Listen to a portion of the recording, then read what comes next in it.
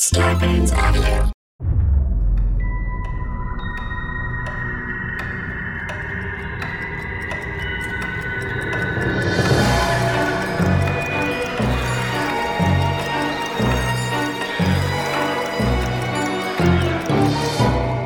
Hello, everyone, and welcome to the Untold Hour. I'm back again. Only 1 week away. That wasn't too bad. It was like a week and a half. Yeah, right? but as far as the podcast goes, it was just one episode. That's true. It felt like a month. It was a lot. Was it, as much as you can tell me, was it a lot? What did you do?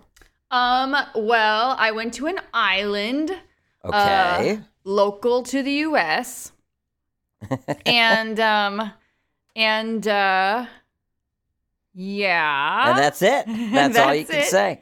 Cool. Let me just say this. I have found things out about our national security as above and beyond like any other out of this world visitation that is almost as scary as any of the news coming out right now about I'm any not of that. sure what you mean. Yeah. Well, it's pretty like unnerving. Okay. It's pretty unnerving. Okay. We talked to some really, really informed, high up there people that also had a lot of information on just the day-to-day dealings between a variety of countries, and all of it was very terrifying. Okay, interesting. You know, so, yeah. Wow. Yeah, So- and then on top of it, I was just outside in the rain for a full 2 weeks for like 14 to 15 hours a day every day. Yeah. There's that too.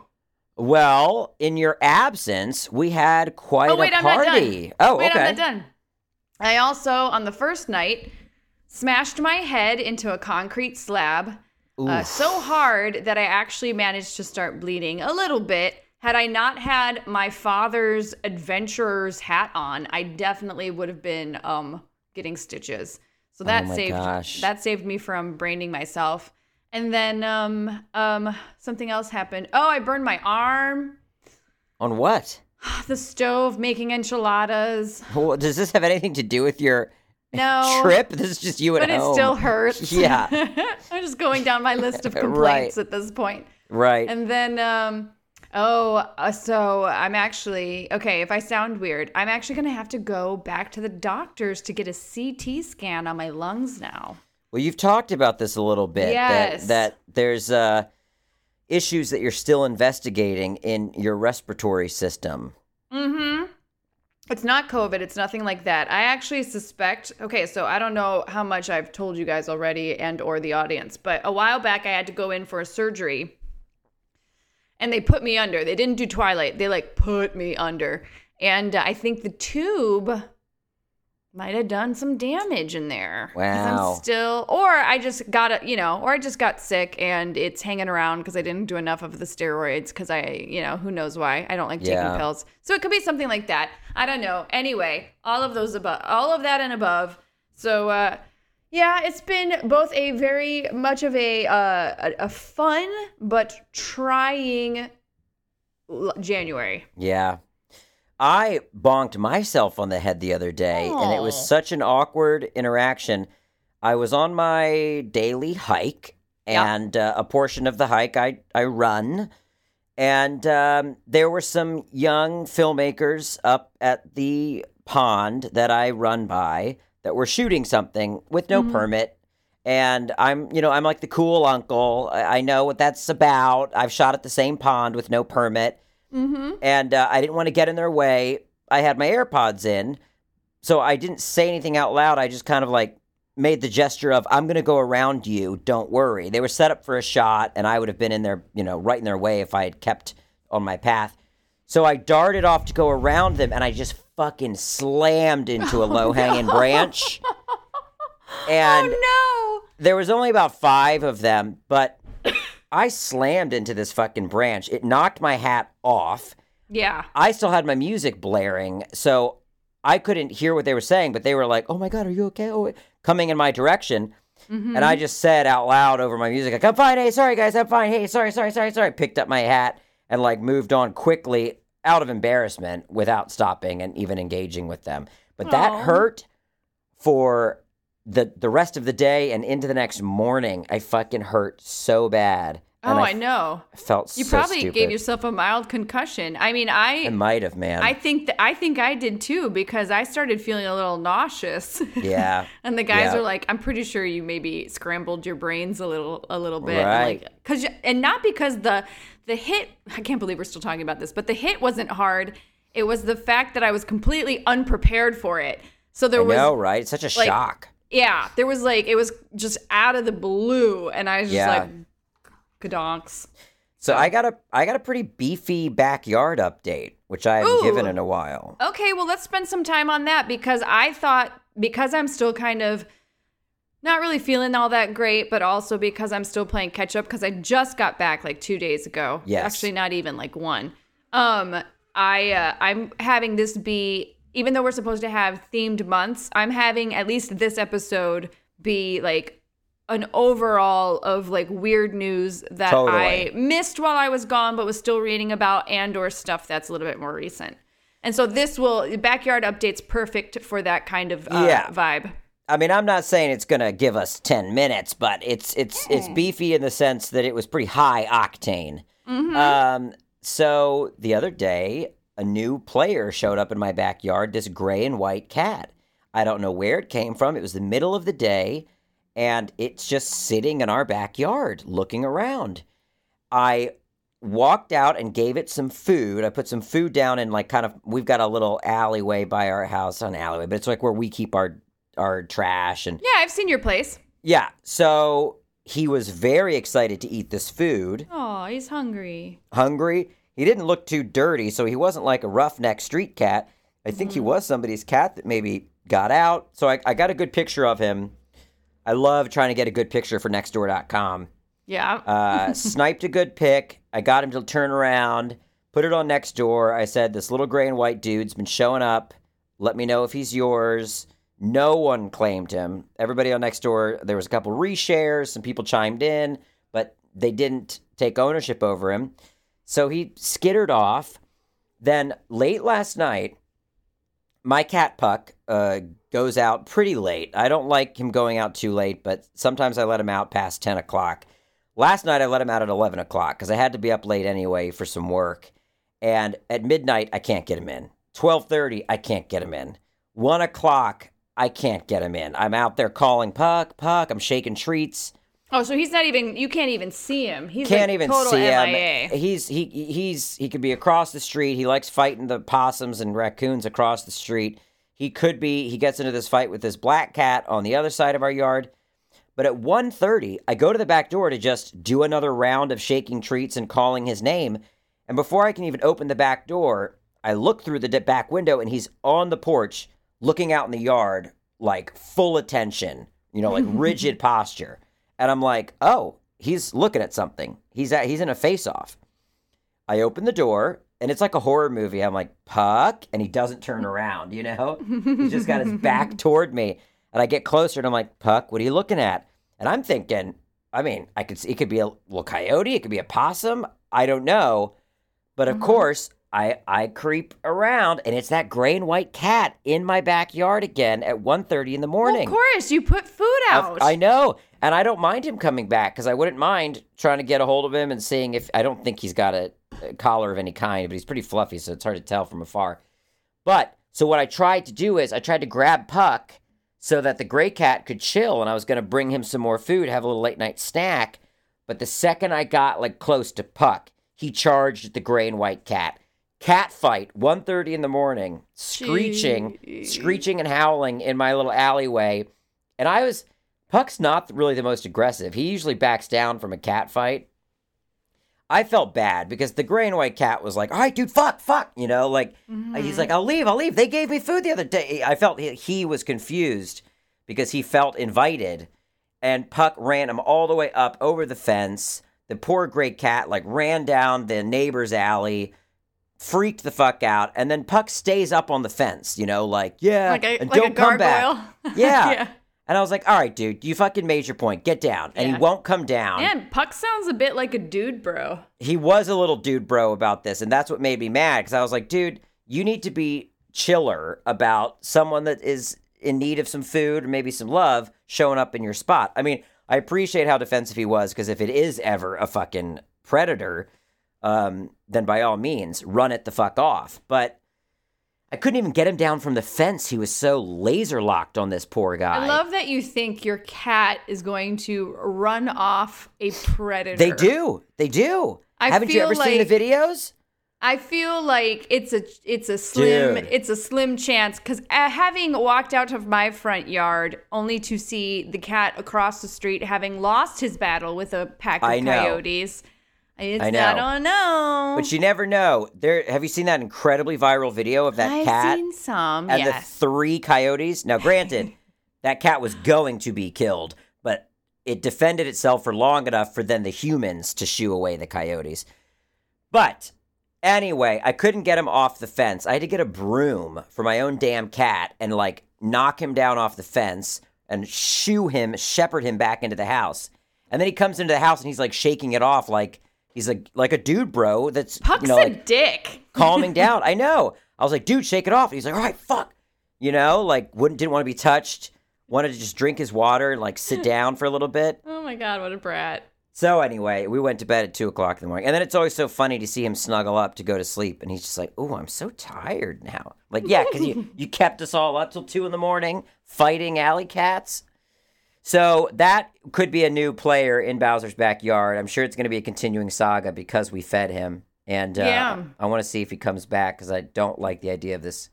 You can tell when a cat's a street cat. Yeah. This cat's not a street cat. Well, hopefully Puck didn't hurt him too bad. And it sounds like your cat needs to go and learn a little humility.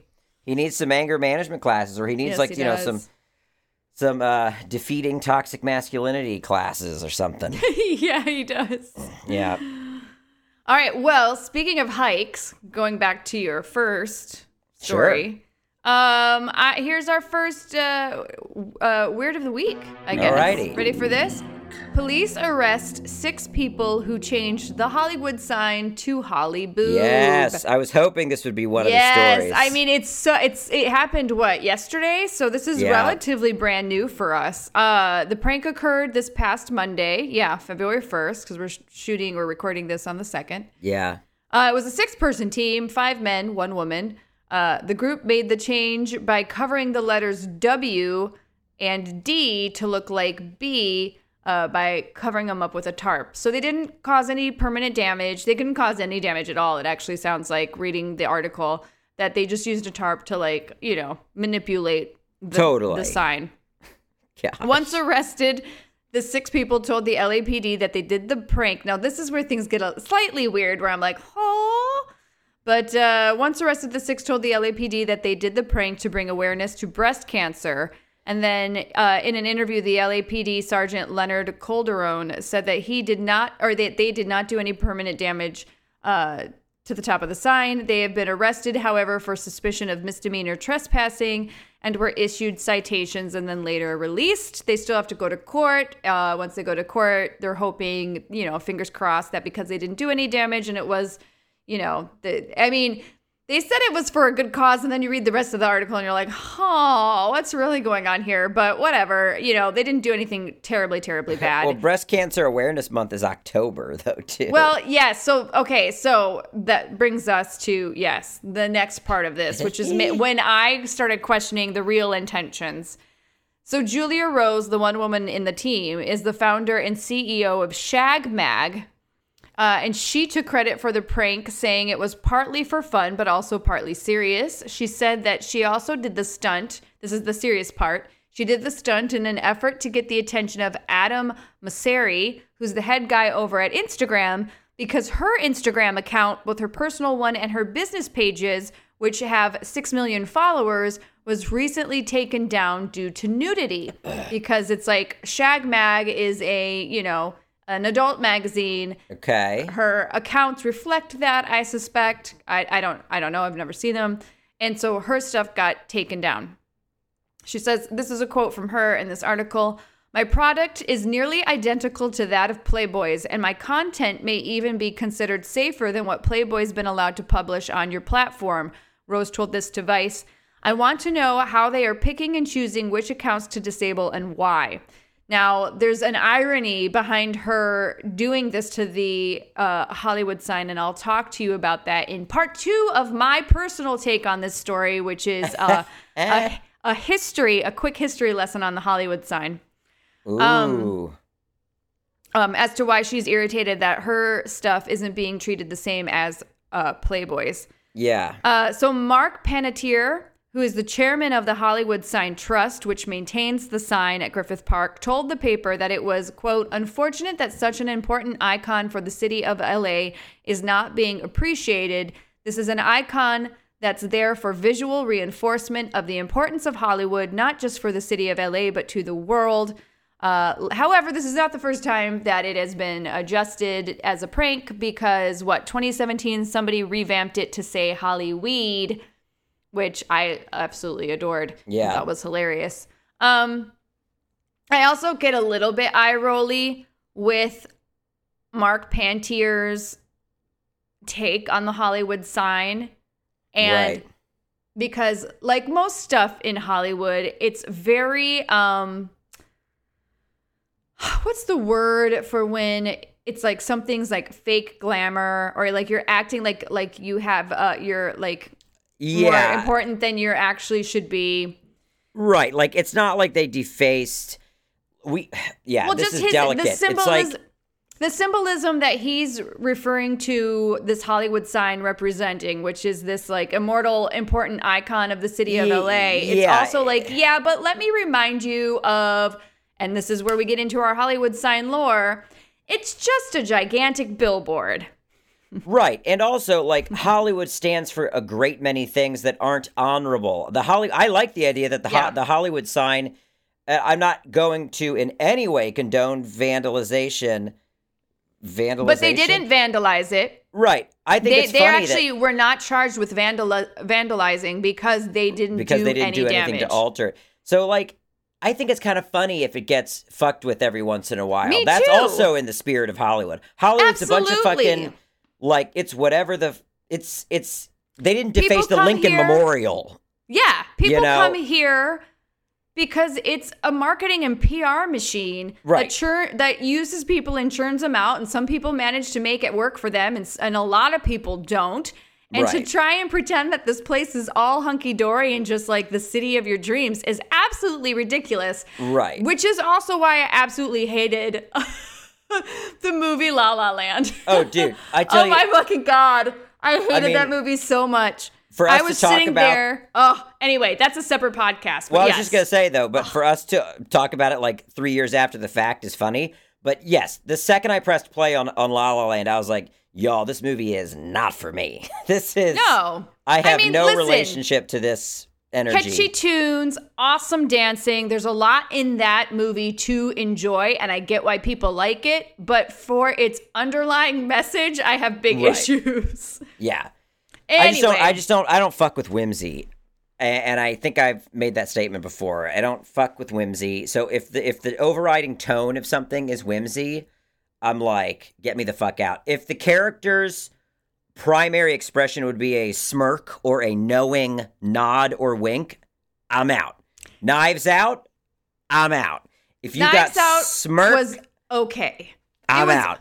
Okay. I'm for whimsy. This has become now a movie podcast. I'm for whimsy. An example that I would say where I thought whimsy worked really well, in particular for me, was like the movie Amelie. Love that fucking movie. You couldn't describe another movie I also dislike. Love it. Oh, that's a perfect example of that whimsy movie. I don't fuck with. I don't fuck with Amelie. I don't mind that movie as much as La La Land because that movie, the underlying message is just like, people falling in love. And people do in real life fall in love all the time. It's an attainable goal for the majority of folks out there. You will always find, hopefully always find somebody that loves you at some point in your life. You have been loved. Whereas for La La Land, it's like, hey, spend all your money and your time out here trying to become famous. What? Like the message is being given to you by people that are already famous, largely the most famous people ever. Mm-hmm. So to see them pretend to try to break in and do auditions, I'm just like, fuck you. No, arguably Amelie is a lot deeper and has much more nuance, and they're different qualities of film. That was a hard left, but the whole we're talking point, Hollywood. We're talking Hollywood. The whole point that I wanted, the point that I was going to make in regards to Mark Panettiere, who is the guy that runs the current Hollywood Sign Trust, with his quote on how amazing this icon is, and it is super cool, yes, but let's not forget that it's just a gigantic billboard, and here is why. Although Hollywood has managed to romanticize the sign over time, I wrote this, by the way, even though it sounds like I'm reading this, I actually wrote this to myself. Although Hollywood has managed to romanticize the sign over time through its self-promotional / marketing machinations, originally the Hollywood sign was nothing more than a billboard in order to sell real estate. There you go. Basically, Hollywood was starting to become a destination because people were trying to become famous. And the movies were making enough money to be considered legitimate businesses now. So people were moving out to LA, and they were starting to move outside of the downtown area because it was cheaper. So as far as I can tell, Hollywood sign at the time, which was called Hollywood Land, was a gigantic billboard to advertise for affordable, middle to upper middle class housing, from what I've been able to find out. So like I said before, I was first placed within the hills of Griffith Park in 1923 and originally read Hollywood Land. It also used to light up. Each letter was surrounded by bulbs and would flash in segments. So first Holly, and then that would go out, and then wood would flash, and then that would go out, and then land would flash. The sign was supposed to be a temporary sign, just a temporary billboard to advertise the subdivision, and was intended to be up for about a year and a half, but then obviously lasted much, much longer. Here's my other point. Next bit of trivia. Much like everything in Hollywood, Hollywood liked exploiting the sign, but didn't like to pay for it. Oh, that one hits home. Mm-hmm. So even though it went from a real estate billboard to a cinema icon, the actual sign really wasn't that well taken care of. So here's a couple of major events within the Hollywood. I'm barfing. Oh, sorry. My gosh. I had DiGiorno before I started, and now I'm drinking a seltzery drink, and I had to burp. Oh, no, we're never getting DiGiorno as a sponsor. I don't know. I'm trying. Barfing. It's good, though. I mean, I didn't mind tasting it again. Anyway. For sure. It was their new crust that we were trying out at this house because we're big junk food addicts, and it was amazing. It honestly tasted as good as Delivery, which is their ad. It really sounds like you're doing an ad read but I'm now. not. It's legit. I liked it. Okay. Anyway, I swear it's not an ad. I just really liked it. Okay. So, yes, like I said, even though it went from a real estate billboard to cinema icon, the actual sign wasn't that well taken care of. So a lot of people probably have heard of the story of a Hollywood actress famously kind of committing suicide from the H in the Hollywood sign way back in the day. Well, that was actually on September 4th of 1938. It was Peg Entwistle. She was actually from Britain, and she'd moved here to the States. And she was a very successful Broadway actress living out of New York for a while. And then she ended up getting a chance to basically start a career out in California, in LA, making movies. She moved out here. A couple of things happened to her on a personal level, but then also that's when the Depression really hit. Was it in the cusp of it? So it was you either make it or you don't. There's no waiting time. It's whatever's hard for Hollywood people to break into normally, just times that by 1 billion, because you've got a ton of talented people, who are attractive, and who are literally hungry because nobody has any work. So she was she was struggling when she came out. But there's a couple great podcasts that go into really good like factual deep dives on her and what led up to her choice and like how all of that played out. One of which I highly recommend is You Must Remember This. It's one of my favorites. I've actually, go check that out. Check the Peg Entwistle one out. So anyway, so that happened in 1938 with Peg. By the 1940s, apparently the sign's caretaker was drunk driving and drove his car off of a cliff and into the sign, thereby destroying the H. However, others dispute this story and say that actually just high winds knocked the H over. I believe either. Honestly, I wouldn't be shocked to find out either or of those would be true. Yeah. By 1949... the Hollywood Chamber of Commerce made an effort to give the old sign new life, but in order to do so was required to agree that land of Hollywood land should be removed from the sign so that it only read Hollywood in order to reflect the area's growing industry and fame and not the housing company it was originally known for. They also decided to repair the sign without the light bulbs this time around because neither the Park Service nor the Chamber of Commerce wanted to pay for it. So that's why it's just white. Yeah. By the 1970s, the sign was again in major disrepair, which I am wondering now if Once Upon a Time in Hollywood, if you can ever see the Hollywood sign in the background, and if you can, if it reflects what the Hollywood sign was supposed to look like then, because all of that, I can see you typing to search. I'm going to look it up. Because all of that is supposedly taking place around that time.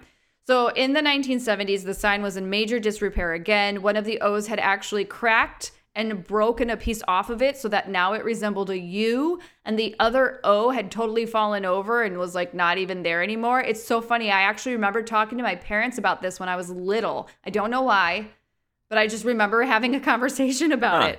It was weird. It's like a total passing memory.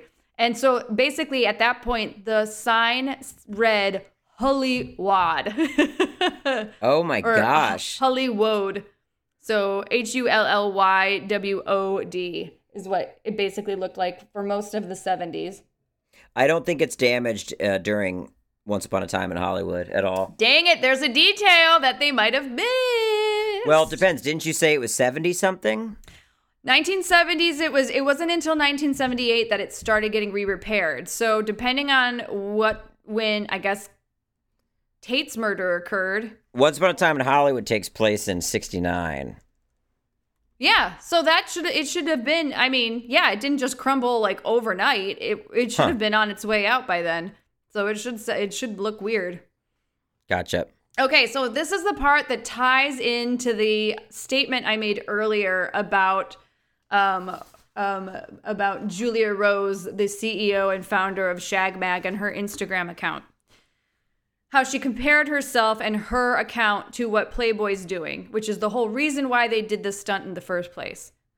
In 1978, largely in part because of Hugh Hefner, founder of Playboy, a massive public campaign to restore the sign occurred, with the sign now being made of metal letters and reinforced beams, which only needed to be repainted white every couple years. And as far as I am aware, the Hugh Hefner endorsed Hollywood sign is still the sign that we currently see in the hills today.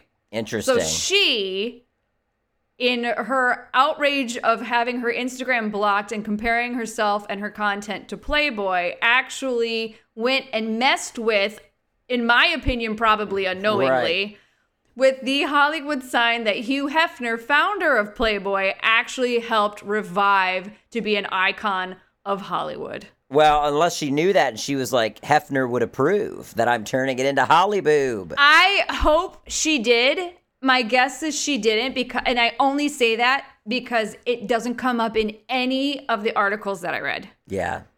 And so I feel like if that was a real reason, that's a pretty outstanding reason. Right. That's deep. That's a deep dig, deep cut. So I feel like if that was what you were doing when you were interviewed by a newspaper, that is the first thing you would want to say to prove your point. Like, right. Hey, I'm the same. My content is the same as his. I'm covering up the sign in protest for having my sign deleted and covered up. Yeah. And since he supported this and this is, blah, blah, blah, blah, blah, blah, blah. You could, I didn't have time to make a really concise argument, but you see where I'm going with it. I feel like that would be what you would lead with. Instead, it was my Instagram account got erased, and I want to attract the attention of the head honcho over at Totally. Insta. No, I agree. Needless to say, it's funny how history just kind of does that stuff, Yeah, I know. Like So a that's snake it. eating its tail. Yes.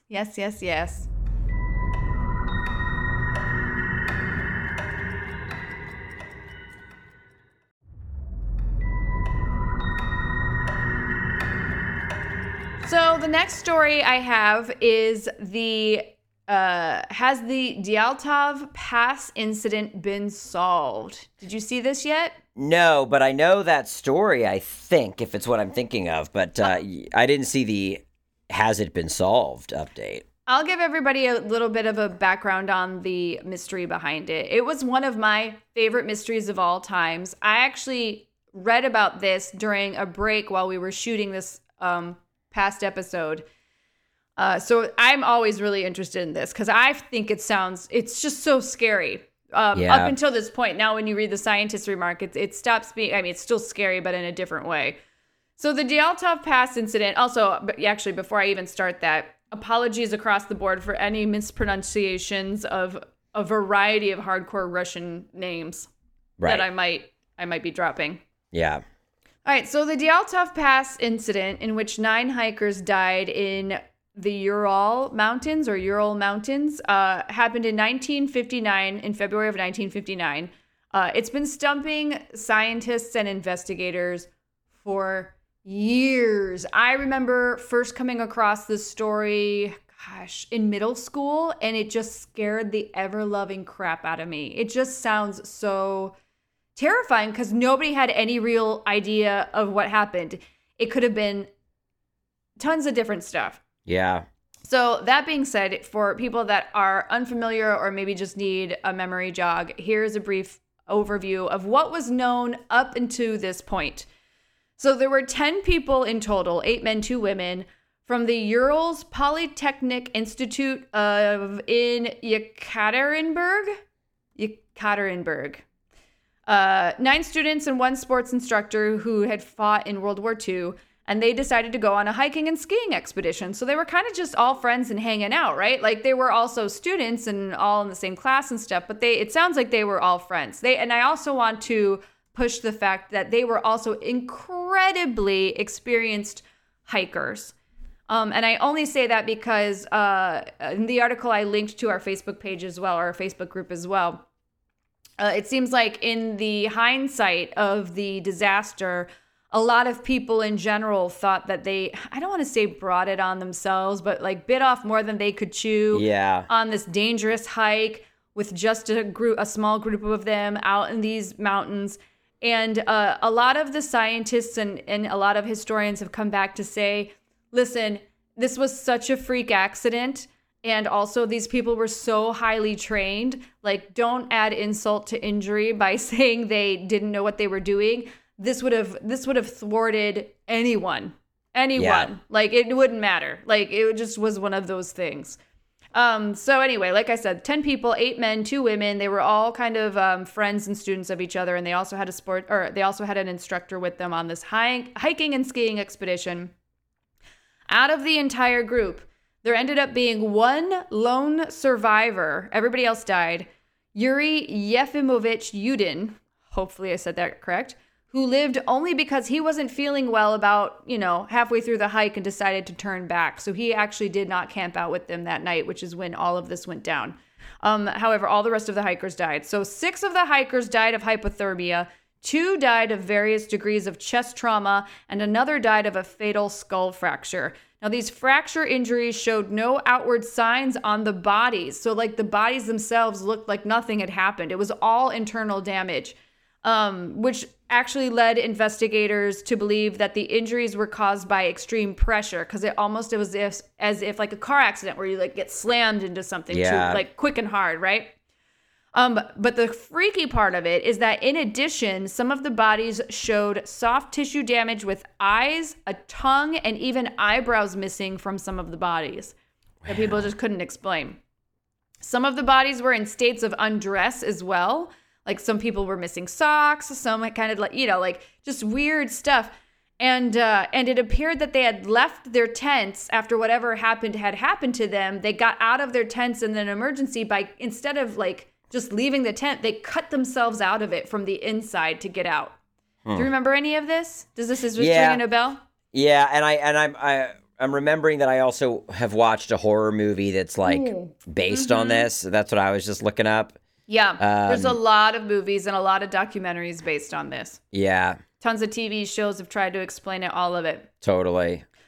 And then, then you start thinking, okay, well, maybe they got attacked by an animal or something or blah, blah, blah, blah, blah. But then some of the bodies actually were exposed to radiation, which nobody could really explain. So here are some of the theories as to what might have happened at this event. One of them is military. The Russian military were doing top secret missions in the area, and that the group unknowingly got caught in the crosshairs and then were just, wrong place at the wrong time.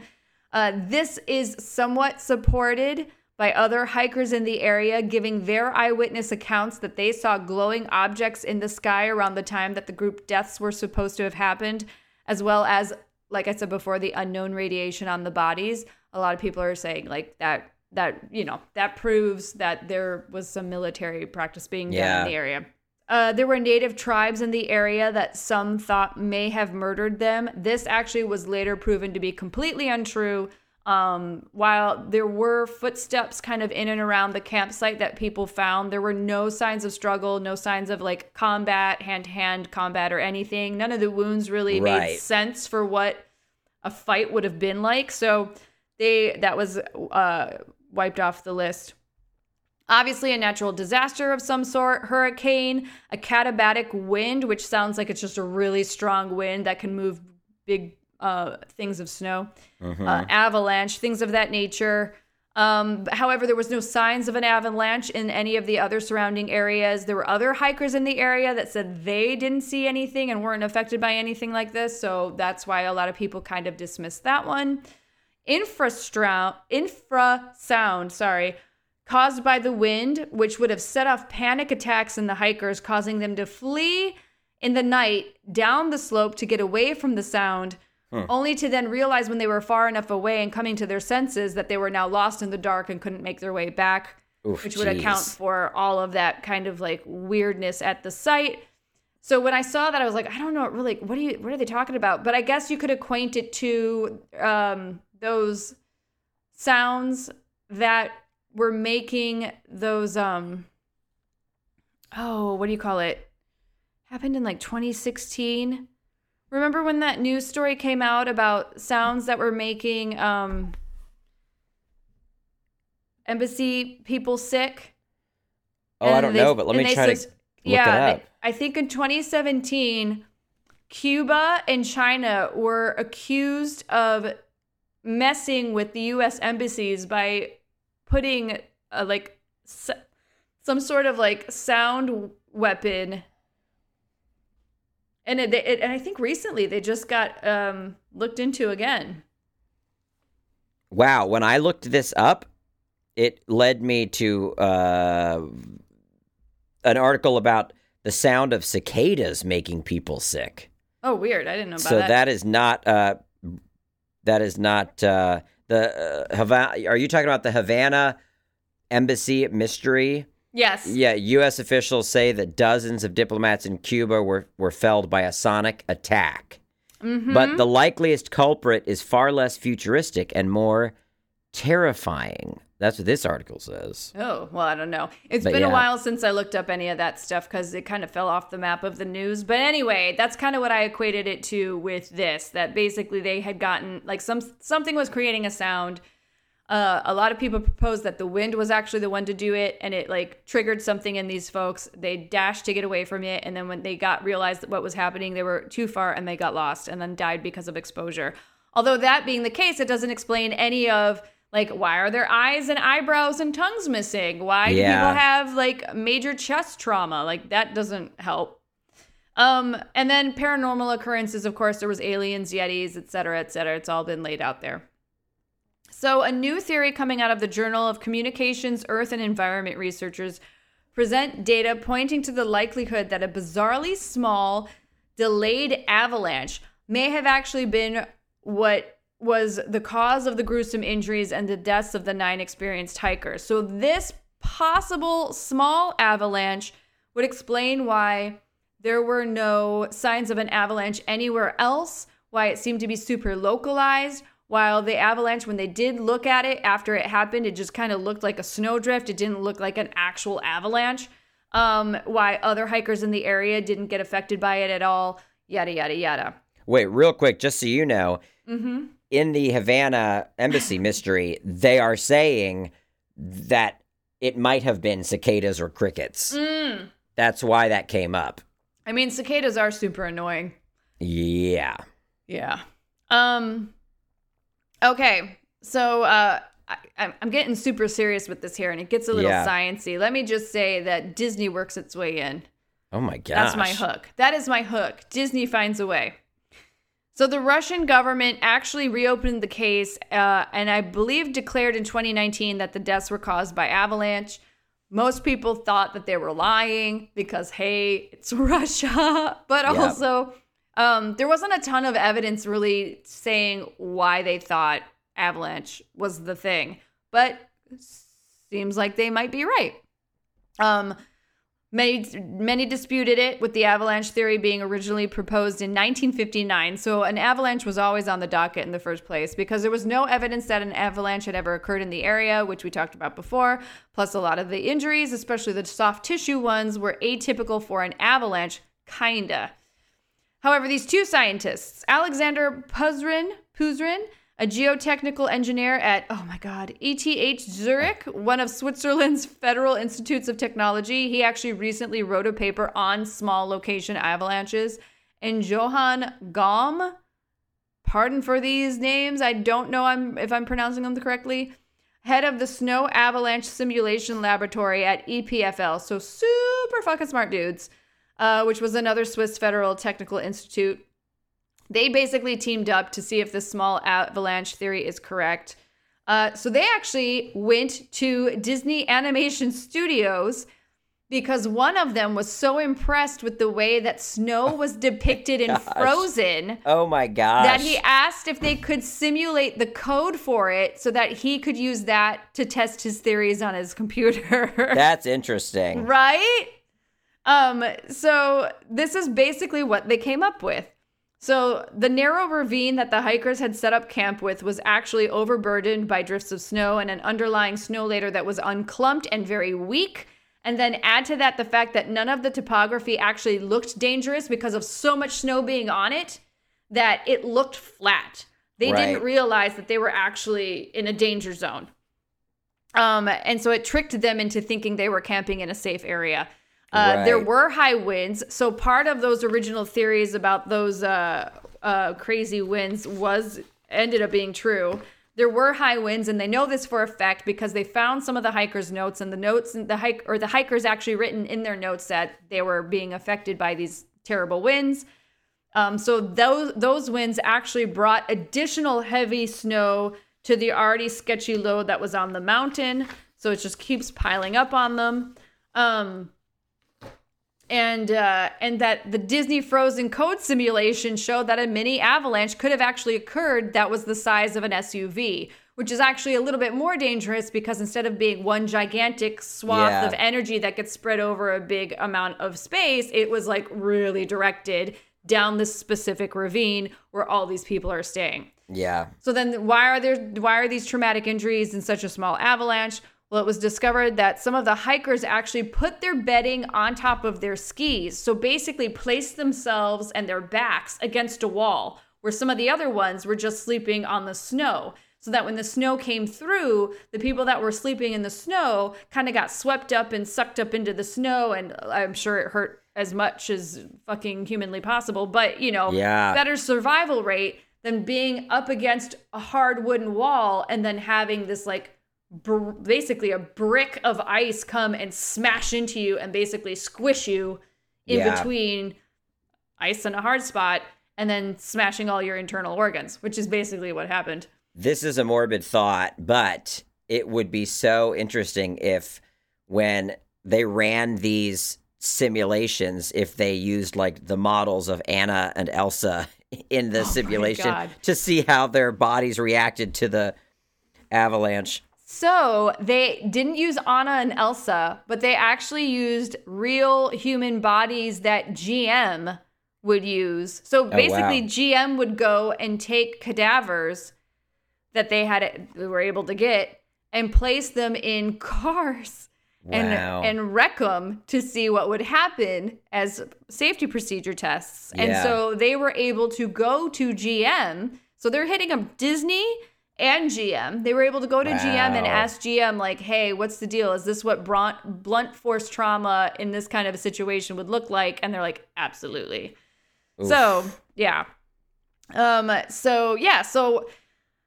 So while those injuries of the people getting smashed into their skis would have been severe, they wouldn't have been fatal right away. So those people were basically crushed and then died a really slow and incredibly sad, painful death.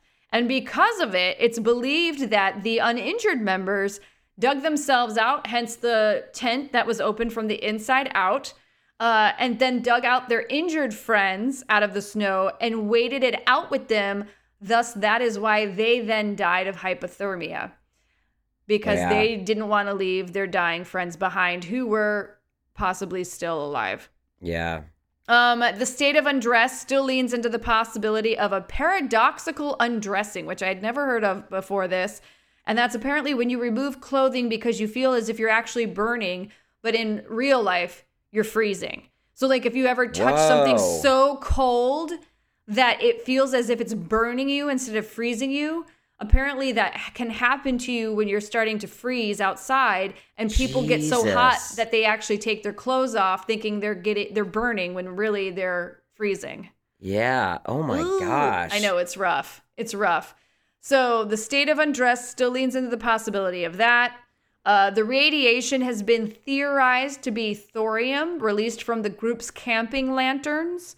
And the missing eyes and tongues, nobody really knows for sure. A lot of people think it's scavengers. Some people think it was like just some of the trauma that happened because of the ice and the snow smashing into these people and dragging them.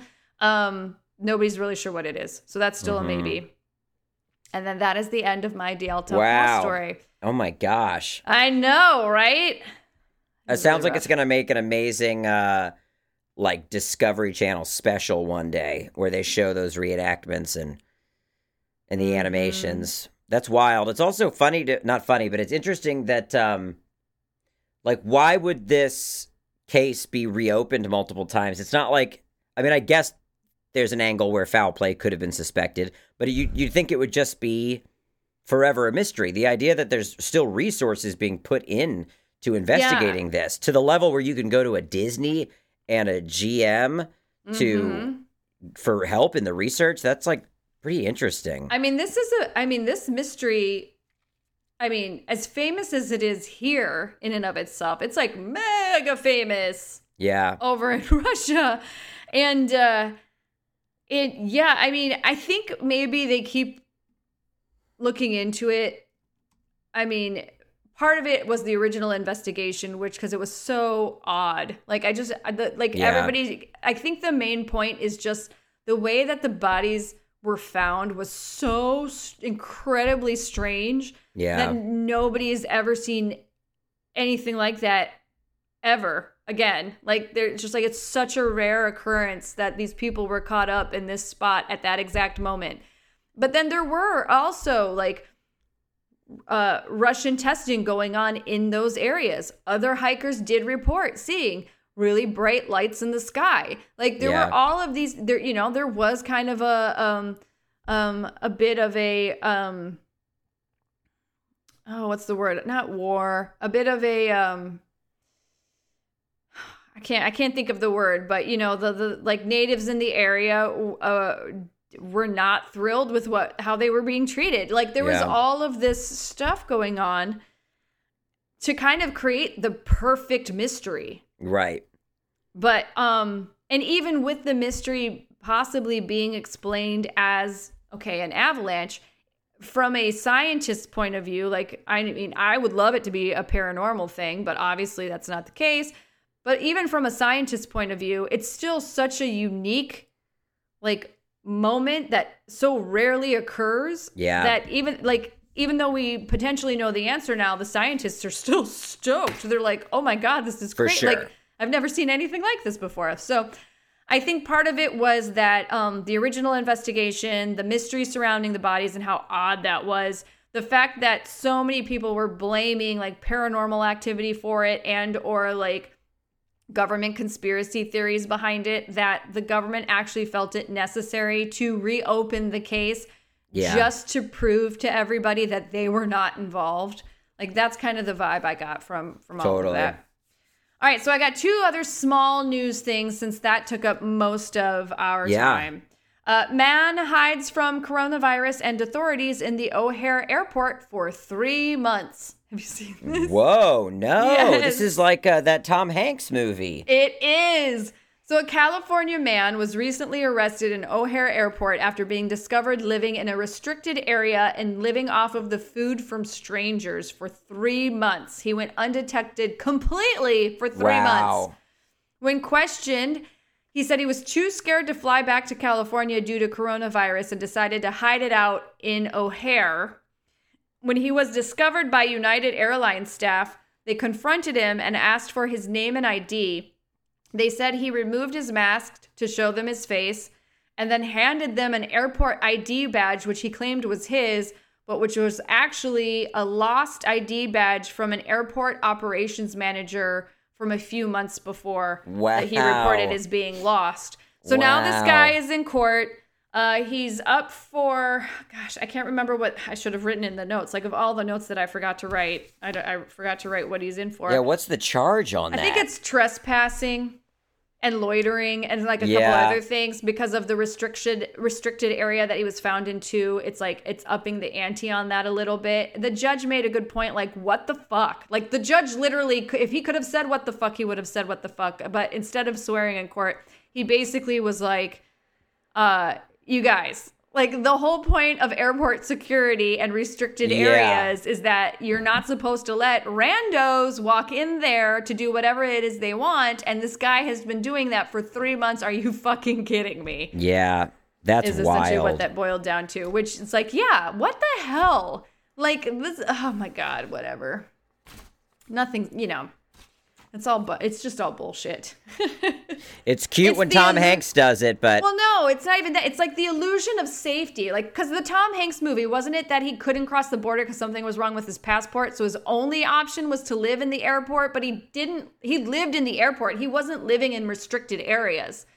Like, the issue here is that these are restricted areas. There's airport security. The fact that this random guy had an ID badge from an airport's operations manager and managed to live undetected in these areas for 3 fucking months blows my goddamn mind. Like, are you kidding me? What? In the terminal, he lived in a gate that was under construction. Still. Yeah. Still. Like, you know, it's not like airports have completely shut down. You still need to be safe for the people that are flying, not to mention the people that are working at the airport and on these flights.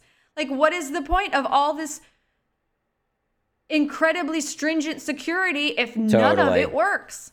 That's what I mean. It's like it's this illusion of safety via rules, which really none of it, it's just all bullshit. It's just all bullshit. Anyway, that's my own hot take on that. Moving on. It was still a cool story, though, so I thought I'd toss it in here. Yeah. Moving on, because today's Groundhog's Day, and not that we all haven't been living in a perpetual Groundhog's Day since last year. Totally. But I figured a little bit of Groundhog Day history, and then we can call it a wrap. Groundhog's Day, besides being an excellent movie starring Bill Murray, FYI, comes from the Pennsylvania Dutch.